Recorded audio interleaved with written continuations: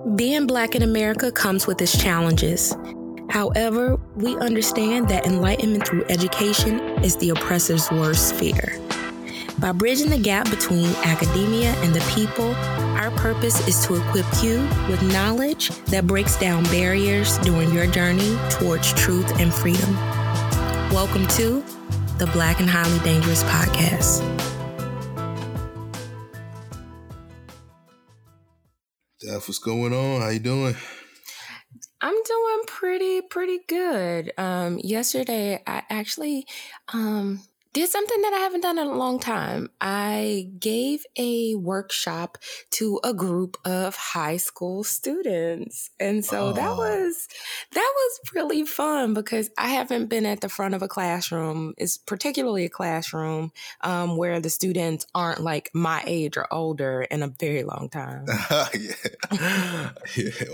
Adult student learners. How was it? It was good. So I actually gave a presentation, or the workshop was about how they can use their story to inspire others. And so, we often read stories on social media, or we'll see videos on social media. And what draws us in to actually do something positive, whether it be vote or whether it be to donate something, it's sometimes those stories. So, I worked with them to identify, a story, a struggle, something that they're going through, and how can they weave that into like a social media campaign, a hashtag, a longer story. And they had some really good ideas. So it was really exciting.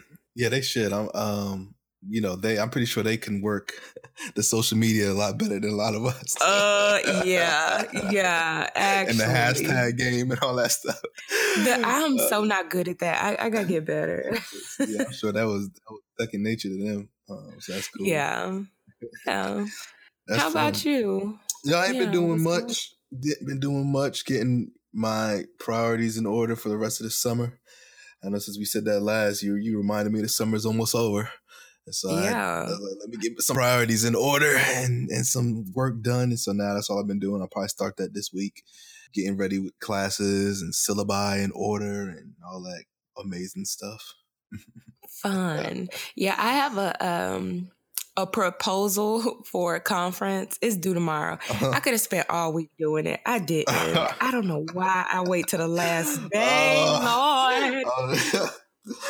So I got that due tomorrow. So I get what you're saying. Like, get my life together. Try to get it in order. That's funny. Oh, good luck to you on that proposal. I'm sure you'll get it in that time. Hopefully. Well, we got some Oh Lord news for the week. I'm sure ready to rock. We do. I got some interesting stories, man. Okay, All right, here we go. Hello, and welcome to BHD News, where we give you the most current and eye-opening Oh Lord news of the week. Join us as we present news that'll make you want to say,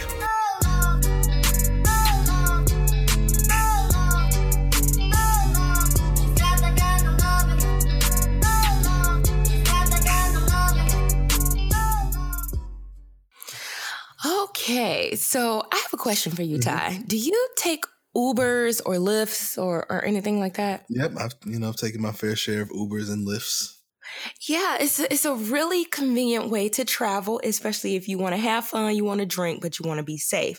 Well, be careful, y'all, because one Uber and Lyft driver in St. Louis, Missouri, has given more than 700 rides since March of this year. But what his passengers did not know is that he was live streaming them on his web show. So people's faces, sometimes their first names, their homes, and their destinations were all on this live feed camera where people would comment and it's pretty bad. Yeah.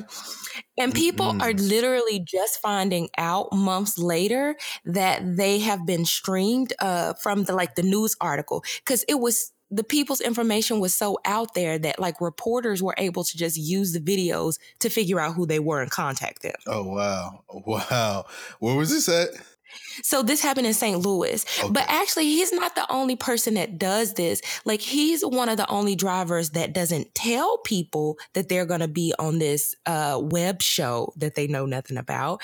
You know, some Uber drivers or Lyft drivers will tell you, like, I'm recording for this live show so that you have the option to get out or not. But once he figured out that when he told people up front that he was recording them, a lot of them would decline the ride. So he decided not to tell them. That's crazy. Well, good. I mean, it's in St. Louis, so I was just asking to make sure I didn't have to check to make sure I wasn't getting recorded on any of my rides. But that's crazy. Yeah, but I mean, it is something that you might want to ask because, like I said, there are multiple like Uber or Lyft shows. Some drivers tell, some don't. So be careful, folk, because, he has cameras on the inside and the outside. So if he's dropping you off at home, your address, like where you're going, like people can see these things. That's not safe. Yeah, they definitely need to, legally, there should be some kind of consent. You just can't be doing that. Well, if you live in a one-party state and you don't have to tell people, if only one person needs to know, then what he's doing is technically legal, but it's that is true. And not I think ethical.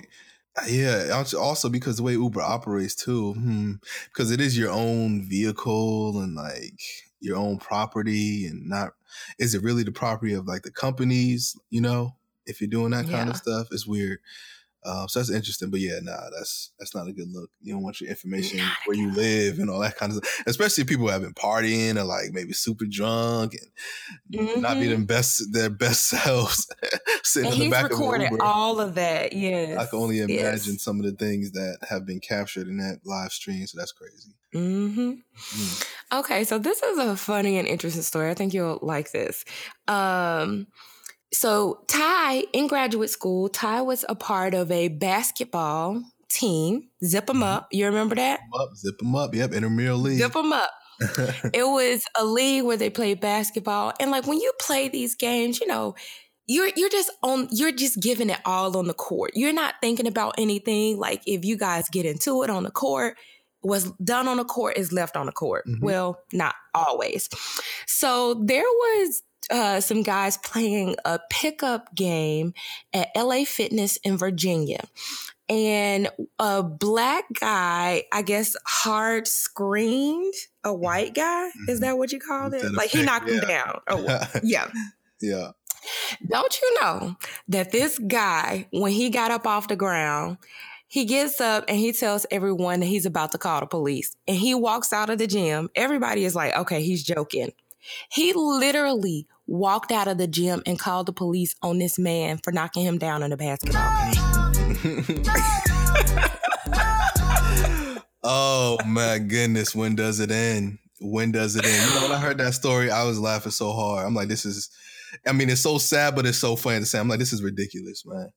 It's so ridiculous. And for those, I did think it was.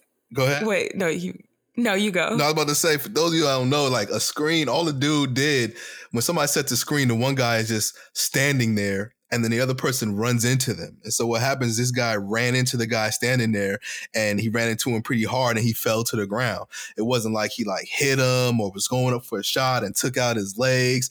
He literally just ran into the guy and he fell, and I guess he was embarrassed or it might have hurt a little bit. And he felt that was a hard foul. Like, come on, man.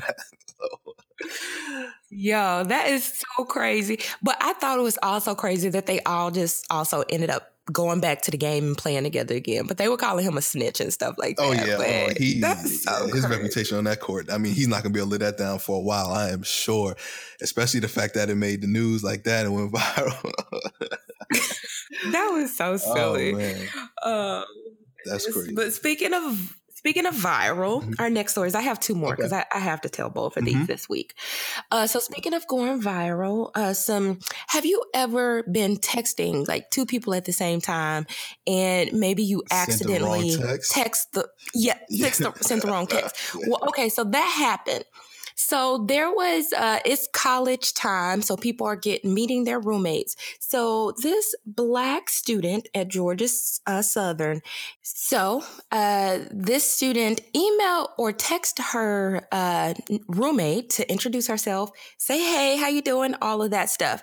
Well, instead of replying back to her with the usual, like, oh, how are you doing? She accidentally sent the Black roommate a text that said that, oh, I checked out Black roommate's Instagram.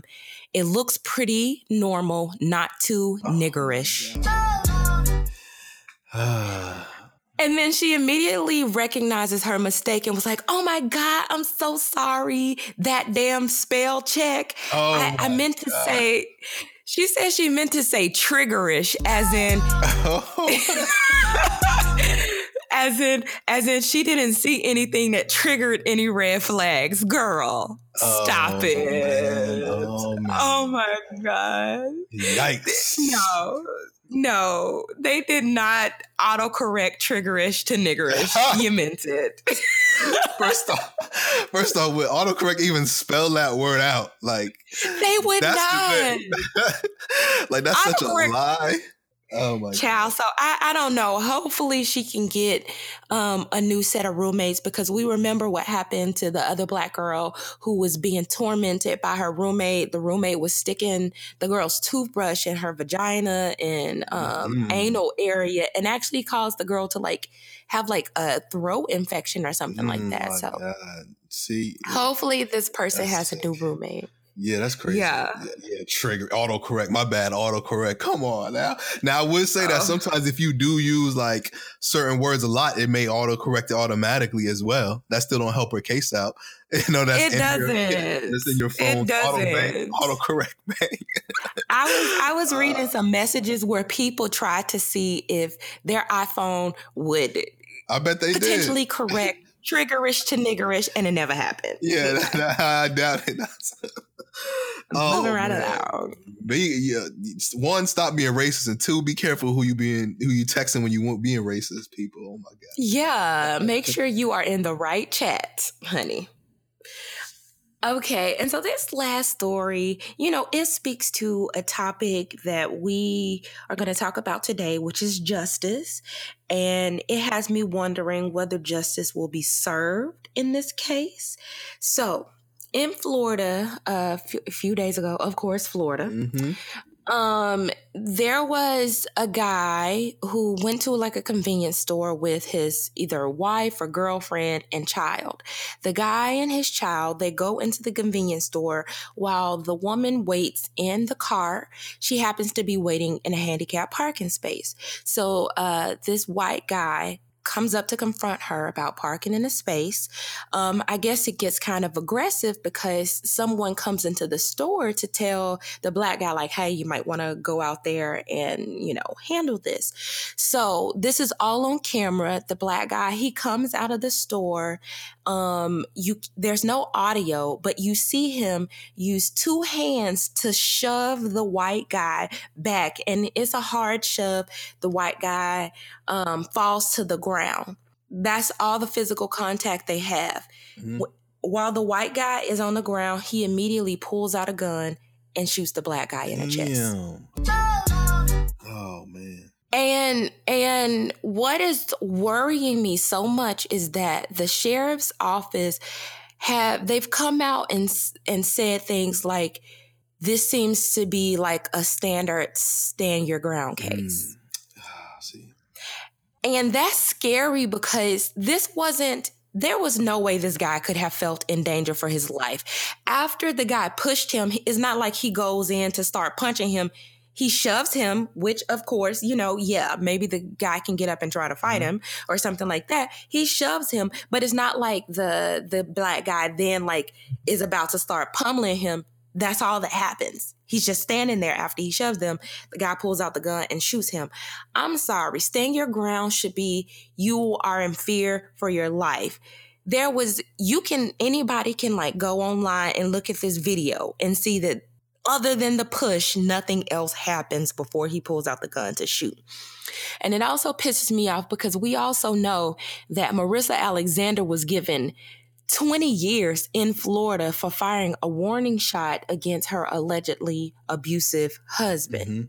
And it didn't apply to her.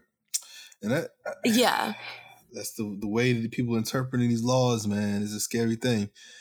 Because even like that case you just talked about, like the Zimmerman case, right? It's like like usually both parties play a role in those kind of altercations, and it's like, can you use it when, you know, like Zimmerman was chasing after Trayvon and all that kind of stuff, and Trayvon had enough and came back, and it was an altercation. But does that mean you were standing your ground? Like, that's not standing your ground, man. It's like somebody's coming at you and you're trying to protect yourself by any means, and it's life-threatening. And I think they're using this life-threatening thing a little too loosely, for sure. A little too loosely. I guess all you got to do is be a big black man and, you fear for your life. Because that's what it seems like. Pretty much.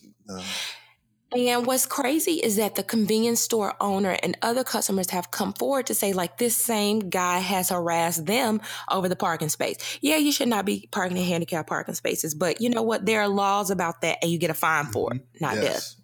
You are not the police. You have no business confronting other people. You know, hell, y'all call the police for everything else. Call the police. Pretty much. I mean, that's the time you call the police. Like, somebody in the handicap spot is not supposed to. Listen, people, that's the time you call the police and you get the authorities involved. Not when you get a hard foul, not when a little girl selling water, you know what I'm saying? Not when somebody's mowing the lawn. That's the time. You don't, but no, instead of those times, they want to shoot and kill people and take the law into their own hands. That's crazy. On hands.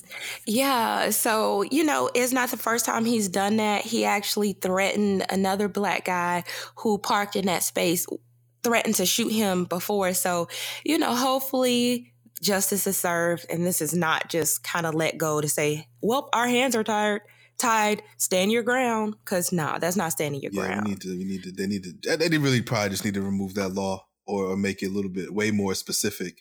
Maybe you got to yell out a couple of warnings before you shoot. Maybe you got to, you know, you just can't come out and just shoot and be like, okay, stand your ground. Because if somebody's trying to, like, if you pull out the gun, even if it's like stand your ground, okay, I pull out my gun, I'm like, yo, I'm going to shoot and give you a couple of warnings. And then they still coming at me. And it's a different situation versus me just pulling it out because I got embarrassed in front of people. And now I'm trying to use stand your ground. So hopefully they can't use it in this case, and it works not in this guy's favor. But I doubt it. Yeah. Well. But yes, speaking of justice, today's conversation is not about criminal justice. It's about community justice, but, you know, justice nonetheless. We are talking to Dr. David Harris, who's the executive director of the Charles Hamilton Houston Institute at the Harvard Law School. I think it's going to be a really interesting conversation. Yeah, definitely. You know, most of the people we've had on, have been professors and some professionals as well, and so he's kind of a mix of the both. You know, he does have his PhD, but works in he works in an institute, which is a more professional setting, not really kind of like academia in a traditional sense, teaching classes, etc., but is using research to push forward certain policy agendas and making, you know, things justified justice, whatever the case is in our communities. And what's cool about it, and we'll talk about in the interview as you'll see, is that the Institute focuses on many things, many facets and dimensions of social justice and community justice type of work, how they use research to promote these things and try to influence and put things into action. So it's a really good interview, and I'm sure you guys will get a lot out of it for sure. Yes. All right. You ready to get into it? All right. Yep, let's go. I will catch up with y'all afterwards. Far too often, communities of color are left out of policy discussions and decisions that directly affect their livelihoods, opportunities, and well-being. Today, we focus our discussion on how to bring justice to our communities with Dr. David Harris, Executive Director of Charles Hamilton Houston Institute for Race and Justice at Harvard Law School. During the interview, we discussed the work of Charles Hamilton Houston Institute, the most pressing issues facing communities of color, approaches to achieving community justice, and radical versus incremental change in social justice movements. Today, we welcome Dr. Harris. Okay, so we're going to begin by having you just introduce yourself to our audience. Who are you? You know, what work do you do? Mm-hmm. So, yeah, my name is David Harris. I'm actually the executive director of the Charles Hamilton Houston Institute for Race and Justice here at Harvard Law School. The institute was founded 11 years ago by Charles Ogletree to extend the work of Charles Hamilton Houston, kind of one of the most prominent attorneys of the 20th century, and the architect of the Brown versus Board of Education decision. And in my capacity, I effectively guide the Institute in its programmatic activities and day-to-day operations. Nice. And my background, I don't know if my background is in sociology. I have a degree in sociology. And that was actually one of the things that I wanted to touch on. You received your PhD in sociology from Harvard. And I was really interested in what made you choose this particular path of focused on community engagement, community justice, leadership in the community instead of like the traditional tenure track path. Mm-hmm. Well, yeah, I mean, it's interesting. I mean, I never really aspired to an academic career, so that path was never really ahead of me. Okay. My graduate work, I pursued my graduate work largely kind of out of interest in the topics and interest in kind of thinking about and working on and understanding some things, which then helped prepare me for my future. Okay. My interests in civil rights and justice and racial equity were kind of parallel to my academic interests. Although I did some of that in my academic work, I also kind of worked my way through both undergrad and graduate school by working at the U.S. Commission on Civil Rights, doing civil rights work. And so I had these kind of two pieces of my personality and my career, this academic piece and this racial justice piece. Okay. Can you tell us a little bit more about your work with the Office of Civil Rights and what type of stuff did you do? Sure. So when I was I did my undergrad at Georgetown, and when I was at Georgetown in D.C., I worked for the Commission on Civil Rights in Washington, and I worked in an office called the Office of Research, and the work I did there was related to thinking about racial identity and ethnic identity and how they affected people's lives. It's interesting because I'm going to kind of reveal my age. I'm an old guy.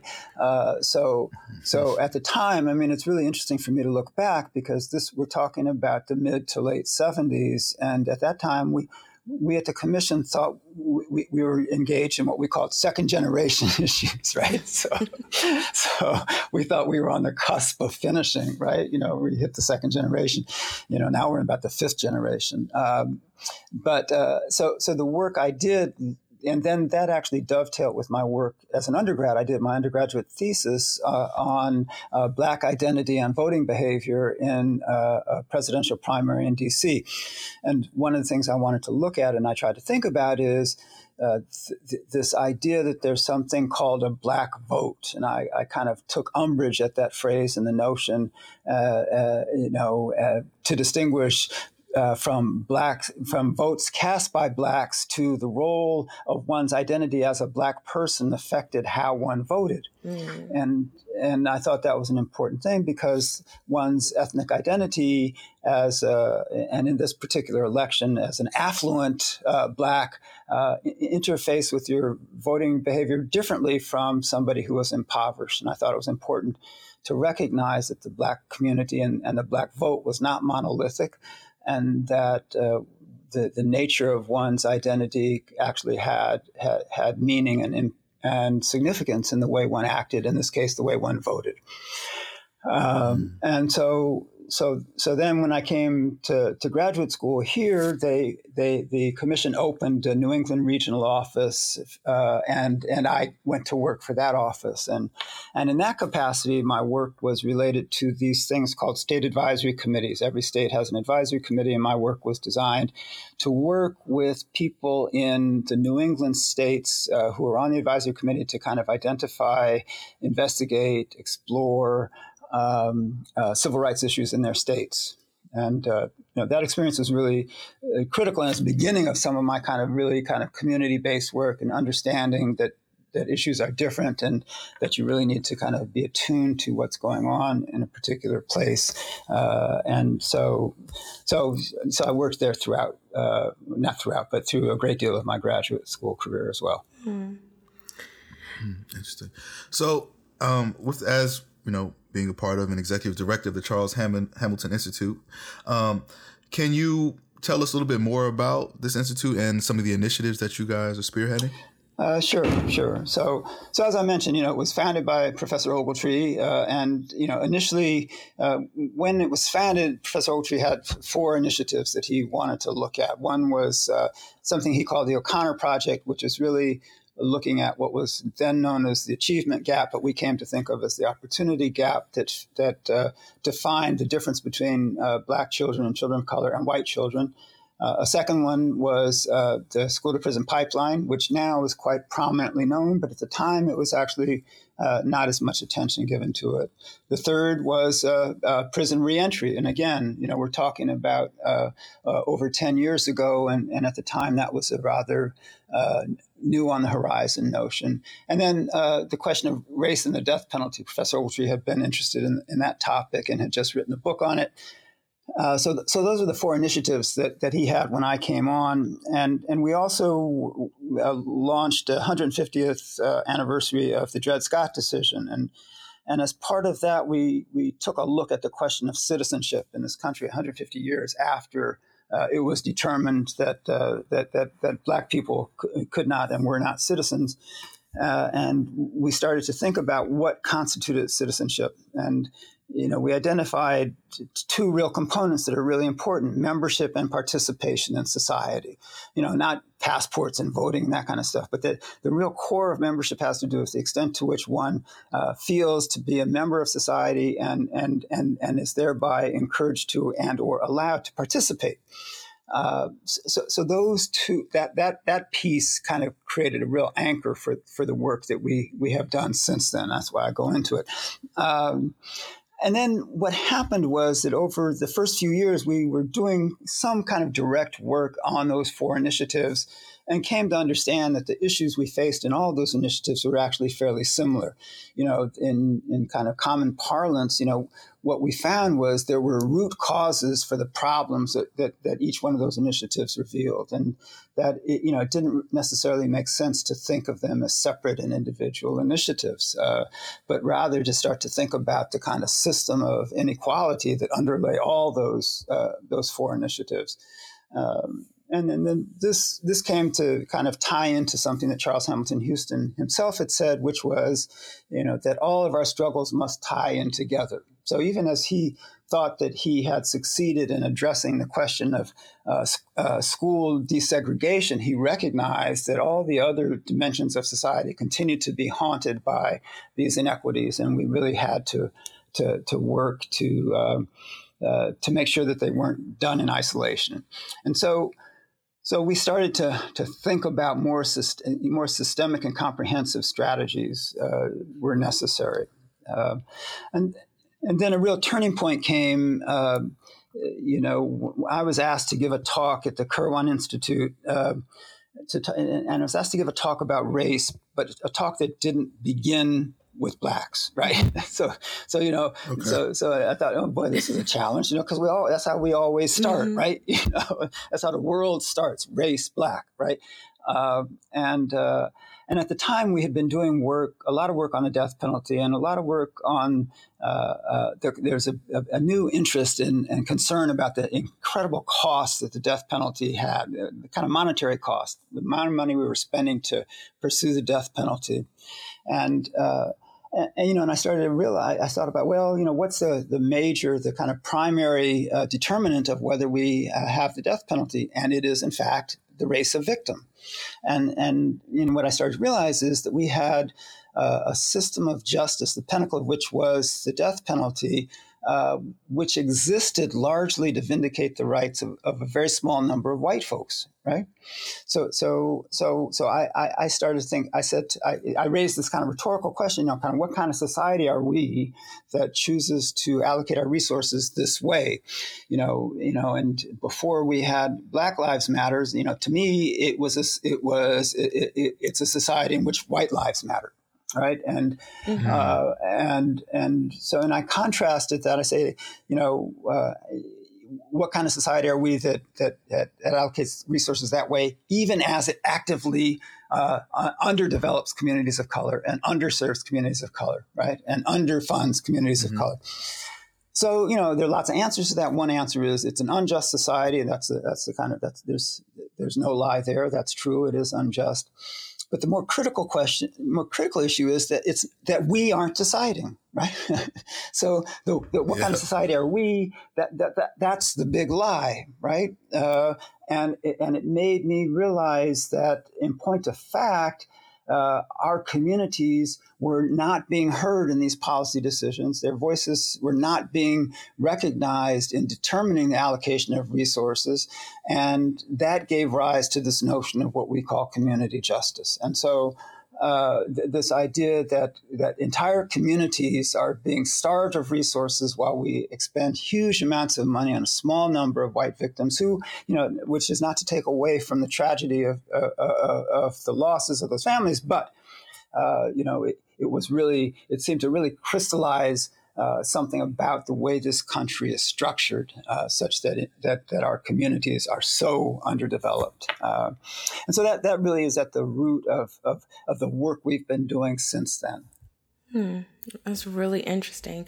You mentioned for a second, like, the Black Lives Matter movement. And I was actually wondering, as someone who you've been doing this work for a very long time, and you've worked with greats who have really helped to change society for the better, and especially for Black people. And I was just wondering, did you have thoughts on the current movement, movement for Black Lives Matter, and how we as this new generation of scholars and activists and community organizers are going about the work?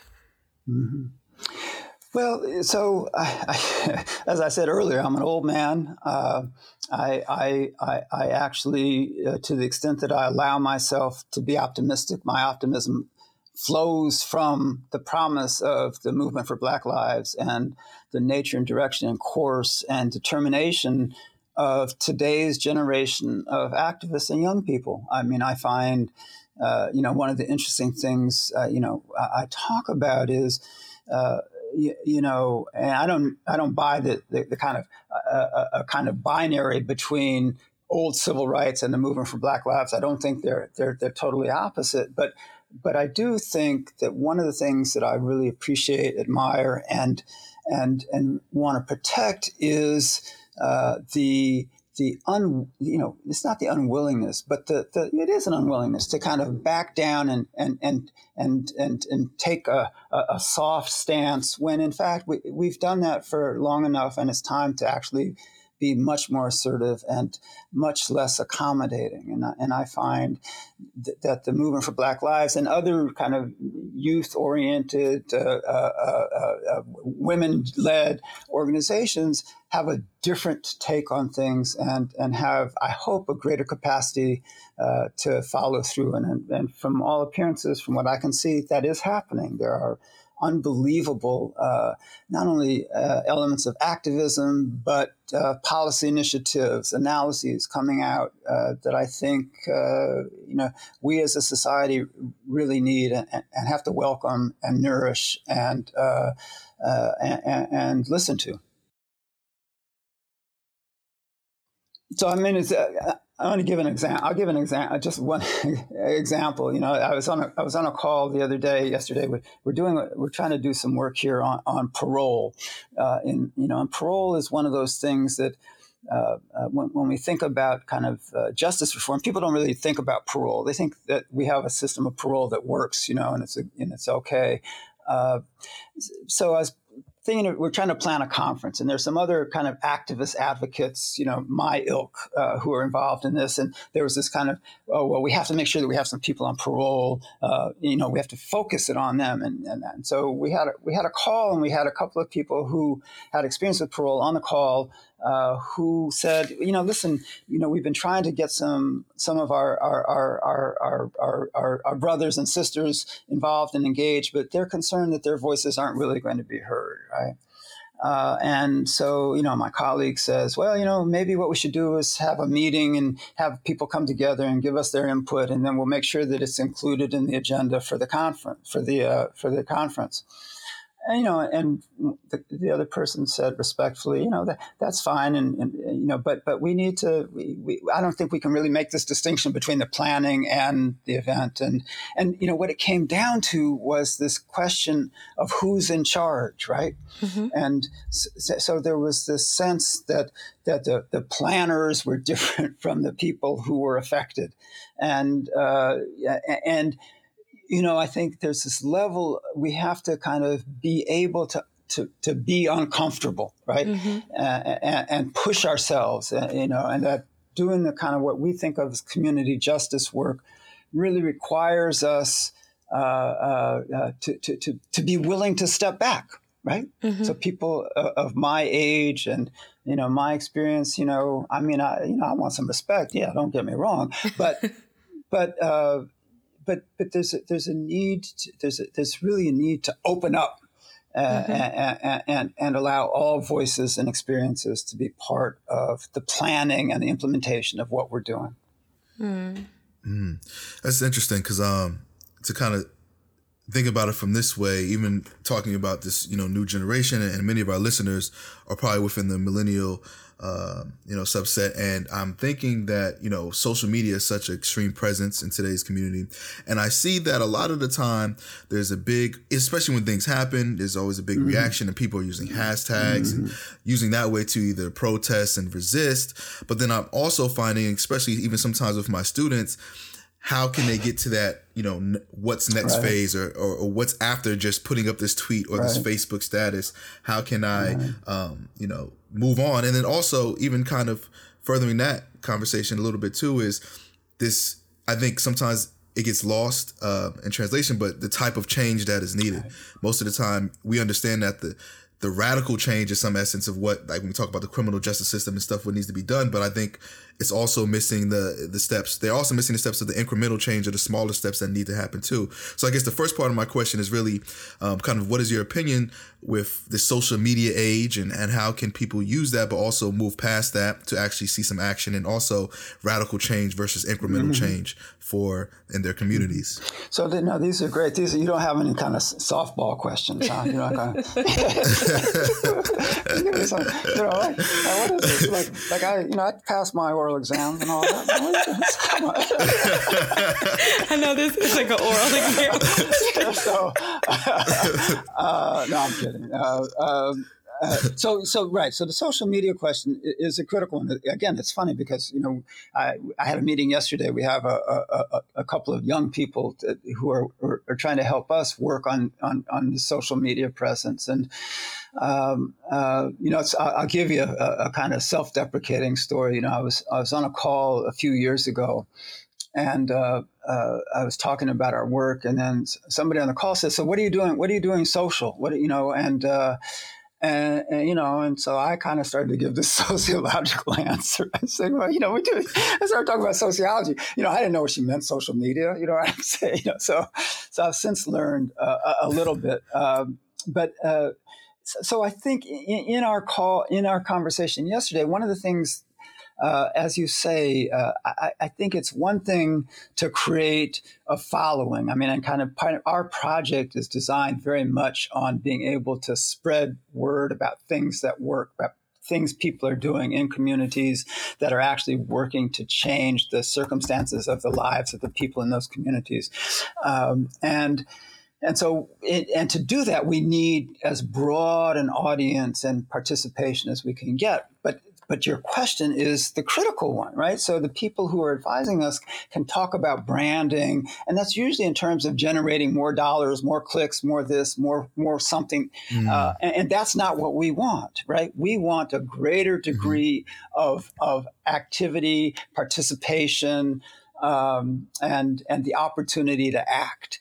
So we are in the process of trying to think that through, and I do think that is the question of the 21st century. How do we translate the energy and the connectivity into action for change? One of the ways that we're thinking about doing this is that we have this idea, this project we're about to launch. I haven't thought of the name of it yet, but it's kind of an iPhone project. Right? I don't say an iPhone project. I'll say, a smartphone project.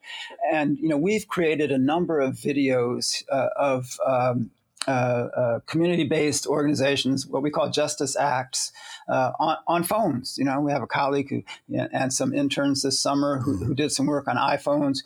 We have some people working with some students in Atlanta to create films on their iPhones of community-based efforts that reflect community justice. So I think. So I think So what we're doing is saying, let's try to think about where people live, and we know that young people live on their phones, right? So we want to encourage young people to use their phone to kind of get out into a community, see who's doing what good stuff in their community, right? Whether it's a large scale organization or, a couple of people out of the church basement doing a project, film that project, get to know those people, film that project, post that film. Kind of share that film with us so we can put it on our website so people in other parts of the country can see it. So again, I think, including kind of, if you want to get involved, do A, B, and C, or let's all get together at this point, not to protest if we need to, but to do a little mini hackathon. Let's get together and figure out how, who's doing what to address trauma in the schools in our city. Let's sit down. Let's put out a call. So again, I'm not real well versed in it, but I do think there's a place and a role for it that we still have to collectively define. On the incremental stuff, again, it's a tough one. Because on some level. The older I get, the less patient I become, right? And the less inclined I am, if given the choice, to go for the incremental over the radical, right? I understand that both have their place, but again, I'll give you another example. So in the justice reform world, there are these notions of abolitionism. Are you familiar with that? Right, like prison abolition, abolishing the police. Right. These are radical ideas to some people, but I have to remind people that prison and police are not part of human nature. I mean, they haven't always been part of society. It's not like it defines people, but the idea seems so radical, right? How could you have a world without police and without prisons? Are you crazy? Right? Well, no, we're not crazy. We need to think this through. Now, right, are we going to abolish prisons and police in the next 1, 2, 3, 5, 10 years? No. But if you're willing to entertain the notion that is within the realm of possibility, I think it changes your approach to what you do.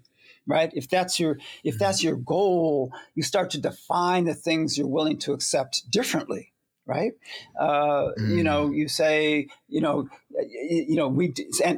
so we had an example here a few years ago. There was a movement. There was a guy. There was a murder that was committed by somebody who was out on parole. Right? And it led to and who had been arrested for 3 times. And so there was, while the rest of the country was moving away from 3 strikes legislation, in Massachusetts, liberal Massachusetts, we started to entertain the thought of expanding creating a 3-strike law, right? Kind of so that 3 strikes and you hit this mandatory minimum. Now, as part of that legislation, which was opposed by every Black elected legislator in the legislature. The problem is there were only 12 of them, right? But as part of that, there were some small changes in some of the mandatory minimum sentencing provisions here. And some of my colleagues, people I like, respect, were really pleased because they got some of what they wanted, right? But in the meantime, we took a huge step backwards in all other ways, right? And, that's a really hard thing to think about, if you're advocating for the people who got some benefit out of the change in the mandatory minimums. But the net result was that was our shot at justice reform, and we didn't push hard enough for the more radical approach.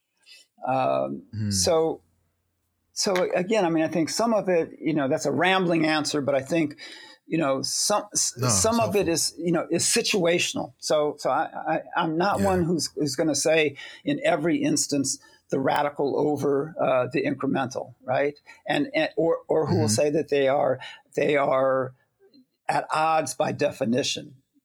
But it's situational, and you have to really think about and understand what the trade-off is of each one, because the tendency is to think that you go with the incremental because going with the radical, you'll never get it, and the cost is too high. But if the cost is pushing the envelope to what's possible, then the incremental thing is a little bit further out. Yeah. You follow? Yeah. So, and that stuff has to be in community and in conversation, and that's the point. It has to be in conversation with all those voices. And we all have to be, we made a little uncomfortable in how we move forward. Yeah, I agree with that. Sure. You kind of, so like thinking about like the vision, like for the future, like what we can envision and like what we ultimately can achieve. You mentioned earlier community justice, and it's kind of like, what does that look like and how do we achieve it? Like what does it look like? So that's an interesting question because, maybe it's a hallucination for me, but I do have a picture of it. What it looks like, to tell you the truth, is a society in which, so for instance, another example, right? Forgive me for this, but so there's a tendency in our society. We recognize these gaps in opportunity, right? We recognize here in Boston, for instance, the net worth of a Black person is $8, right? The net worth of a white person is $247,000, right? Now get that, right? Yeah. $8 versus $247,000. It's just mind-boggling every time I say it, right? So the question is, there are lots of things that talk about there's this new language of opportunity, areas of opportunity, and we need to open up areas of opportunity to people from the cities, which means open up white neighborhoods to Black people or to people of color, right? And so the thought is, what we need to do is kind of create some housing lotteries, right? That let a few people go from the city to the suburb. Maybe creates some more, we have this METCO program here, create some more seats for students from the city and suburban schools, And so that's public policy by lottery, right? That's what it is. That replaces the luck of where you happen to be born, the luck of a zip code with the luck of the draw. That's not public policy. To me, community justice is nothing less than changing the way public policy is created such that every community offers the opportunity for full membership and participation in society by all of its residents, and that you don't have to go somewhere else, right? And that our resources, so you don't redistribute people, you redistribute opportunity. Right? So community justice means that those communities that have not been served, that have been underserved, are served, and that they're done, and that it happens. And the critical point is that it happens taking advantage of the knowledge, wisdom, experience, and expertise of the people in those communities to define the programs, policies, and practices that will move that community forward.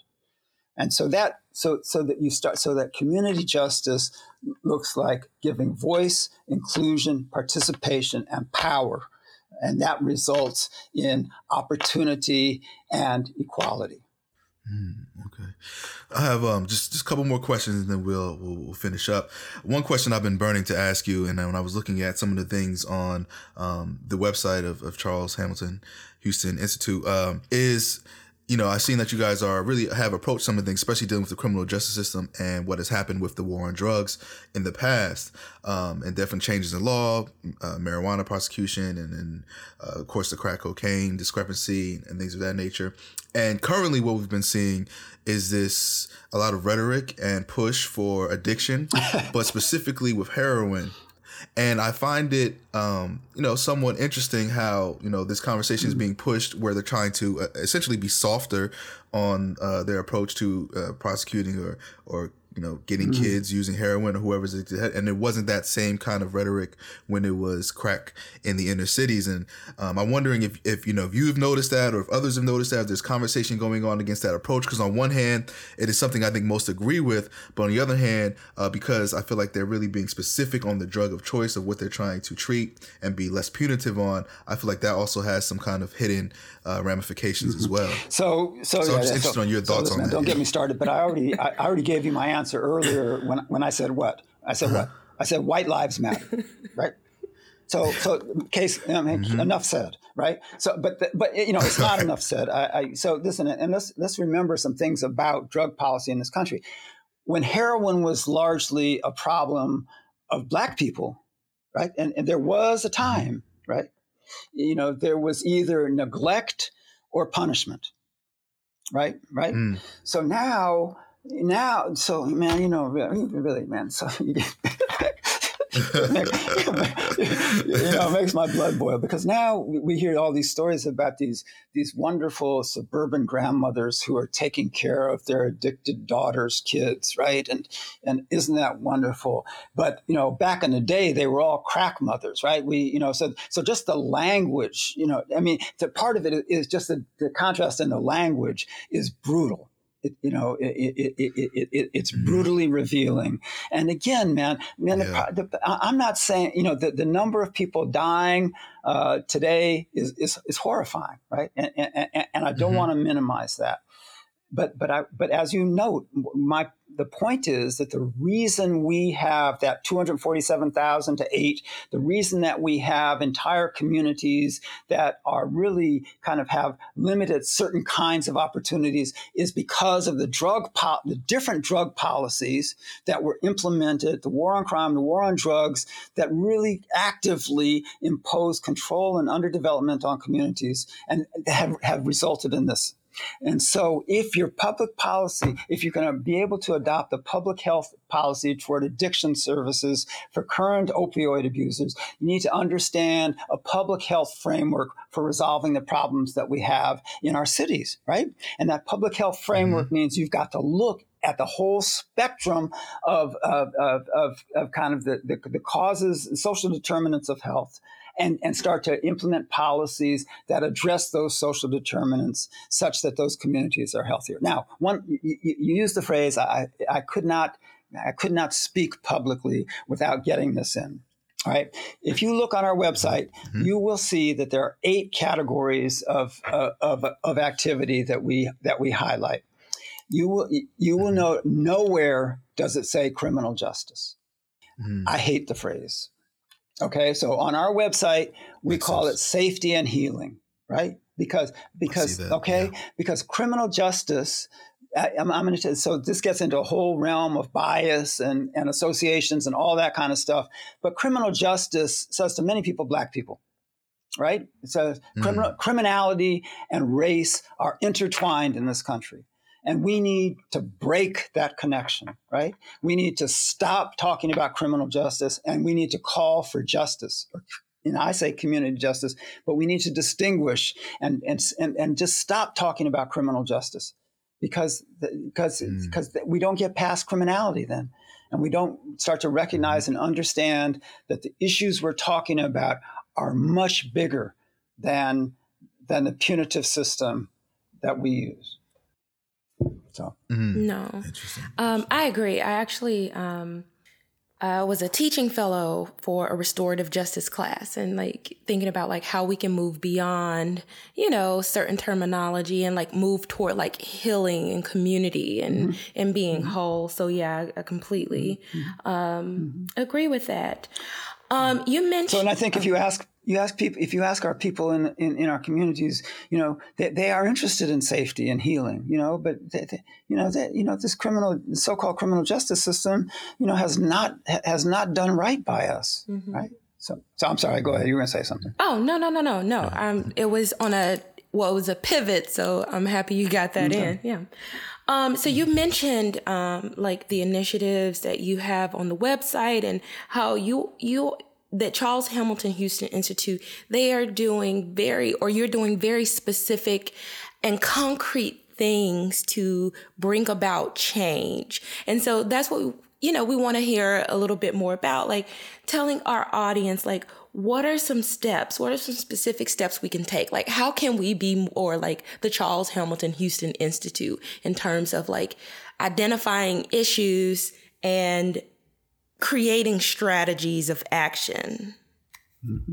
So again, I mean, we do a lot with mirrors. There are just very few of us. We're not a big, huge institution. You don't have a lot of people. I urge people to go to the website, to visit the website, charleshamiltonhouston.org or houstonmarshallplan.org. And our project really lives on that website. And our thinking and hope is that what we want to do is populate that website with information about community justice activities across those 8 topics you'll see at the top, kind of safety and healing, education, transportation, infrastructure, economic stability, I'm missing some, I can't remember. And we want to be able to have, to be able to post, publicize, and highlight local action, local research, local resources, and local activities that address those issues in various cities, right? And so part of what we hope to kind of be in different cities and help do that. I think there are lots of ways for people to do that. There are these you can do hackathons, you can get involved, and again, part of our, so I don't know who your audience is exactly, but I think the critical thing is to identify the voices of the people who are making changes in their communities, highlight those voices, participate in that activity, contribute to that, and then probably just as important,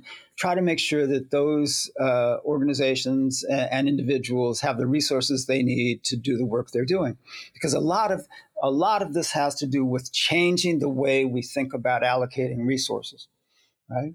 And who is worthy, right? Kind of, and what works, right? So basically being open to rethinking things like what works, right? And to not using necessarily the kind of evaluation metrics we often think of, but think of kind of whether a particular activity gets young people more or less engaged in their community activities, or recognizes more or less what their talents are. And again, I want to come back and emphasize that the critical thing is that the determination of priorities has to be local, right? That nobody comes in from outside, whether from a university or outside completely, and tells people in a community, this is what you need to do. But you need to be able to facilitate the conversation for people themselves to determine what they feel they need to do, and then put yourself at service of that. I'm in complete agreement. Well, David, we want to say thank you. This has been very informative. We know you have to go, but we definitely appreciate you taking the time to speak with us today. And I know our listeners greatly appreciate it too. And we appreciate the work that you're doing for the community and for the people.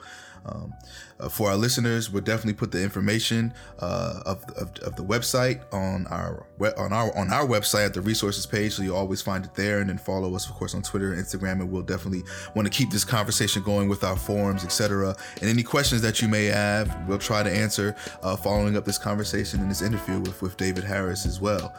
Is there anything you want to say in closing?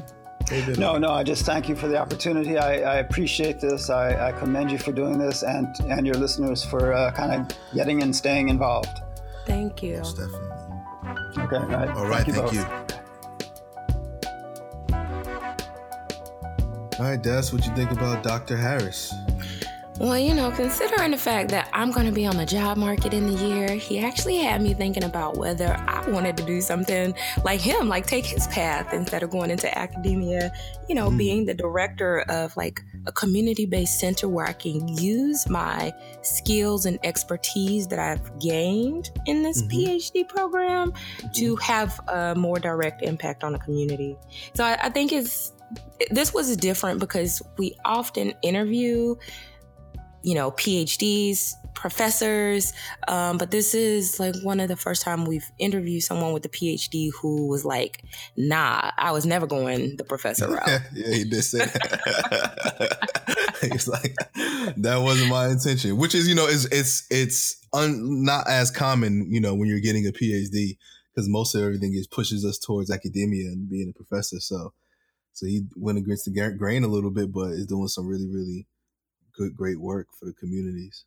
And then some people do it the other way too, is like you'll go the professor route and you'll get well known and prestige, and then you'll start your own institute or center on a campus and to be the director that way too later on in your career, but not in the beginning. That's what real money is too. Yeah. You know what? I wanted to ask you about the interview. Since you are a criminologist, you focus on, and we've had so many interviews and we use the term criminal justice. And so hearing him saying that, he doesn't like the term because when we use that term, we can't move past criminality. I wanted to just get your thoughts on that. What did you think about that? Yeah, I think I see where he's coming from. I just think from just thinking from like the public's perspective, when you hear criminal justice, I think there are certain things with some key words where people are just automatically going to go in one direction, and it's going to be hard to get them to see the bigger picture. So criminal justice does entail a lot of different dimensions and aspects.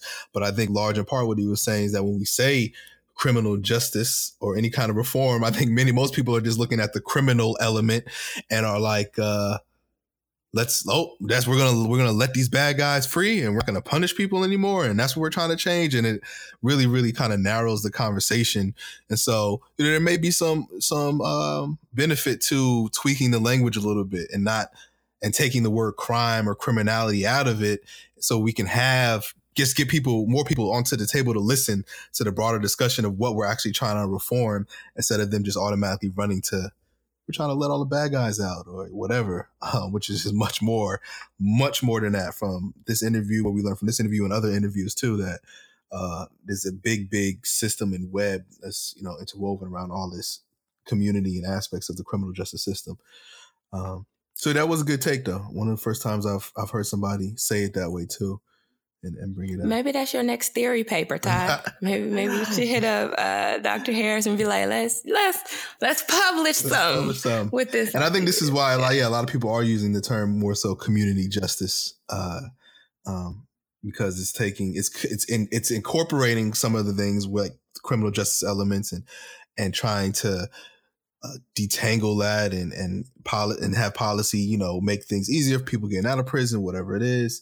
But when you use the word community, I think people are a little bit more likely to listen. And it's a little softer, I guess. So, speaking of community justice, we really need to move toward that. I know so many people who are tired of having outsiders coming in to tell them what they need. No, how about you sit down and listen to me? for a change, because I know what my community needs. You know, maybe I don't have, you know, a fancy degree, or I might not use the same terminology that you use, but I can explain it front to back what's happening here and what needs to happen to change. And so I think people with fancy titles or with a lot of money, they really take for granted that the people that they are trying to help might have more knowledge than them. Mm-hmm, mm-hmm. I think that's the key to anything. You know, I think a lot of times, sometimes people can have, you know, I know there's research on this, right?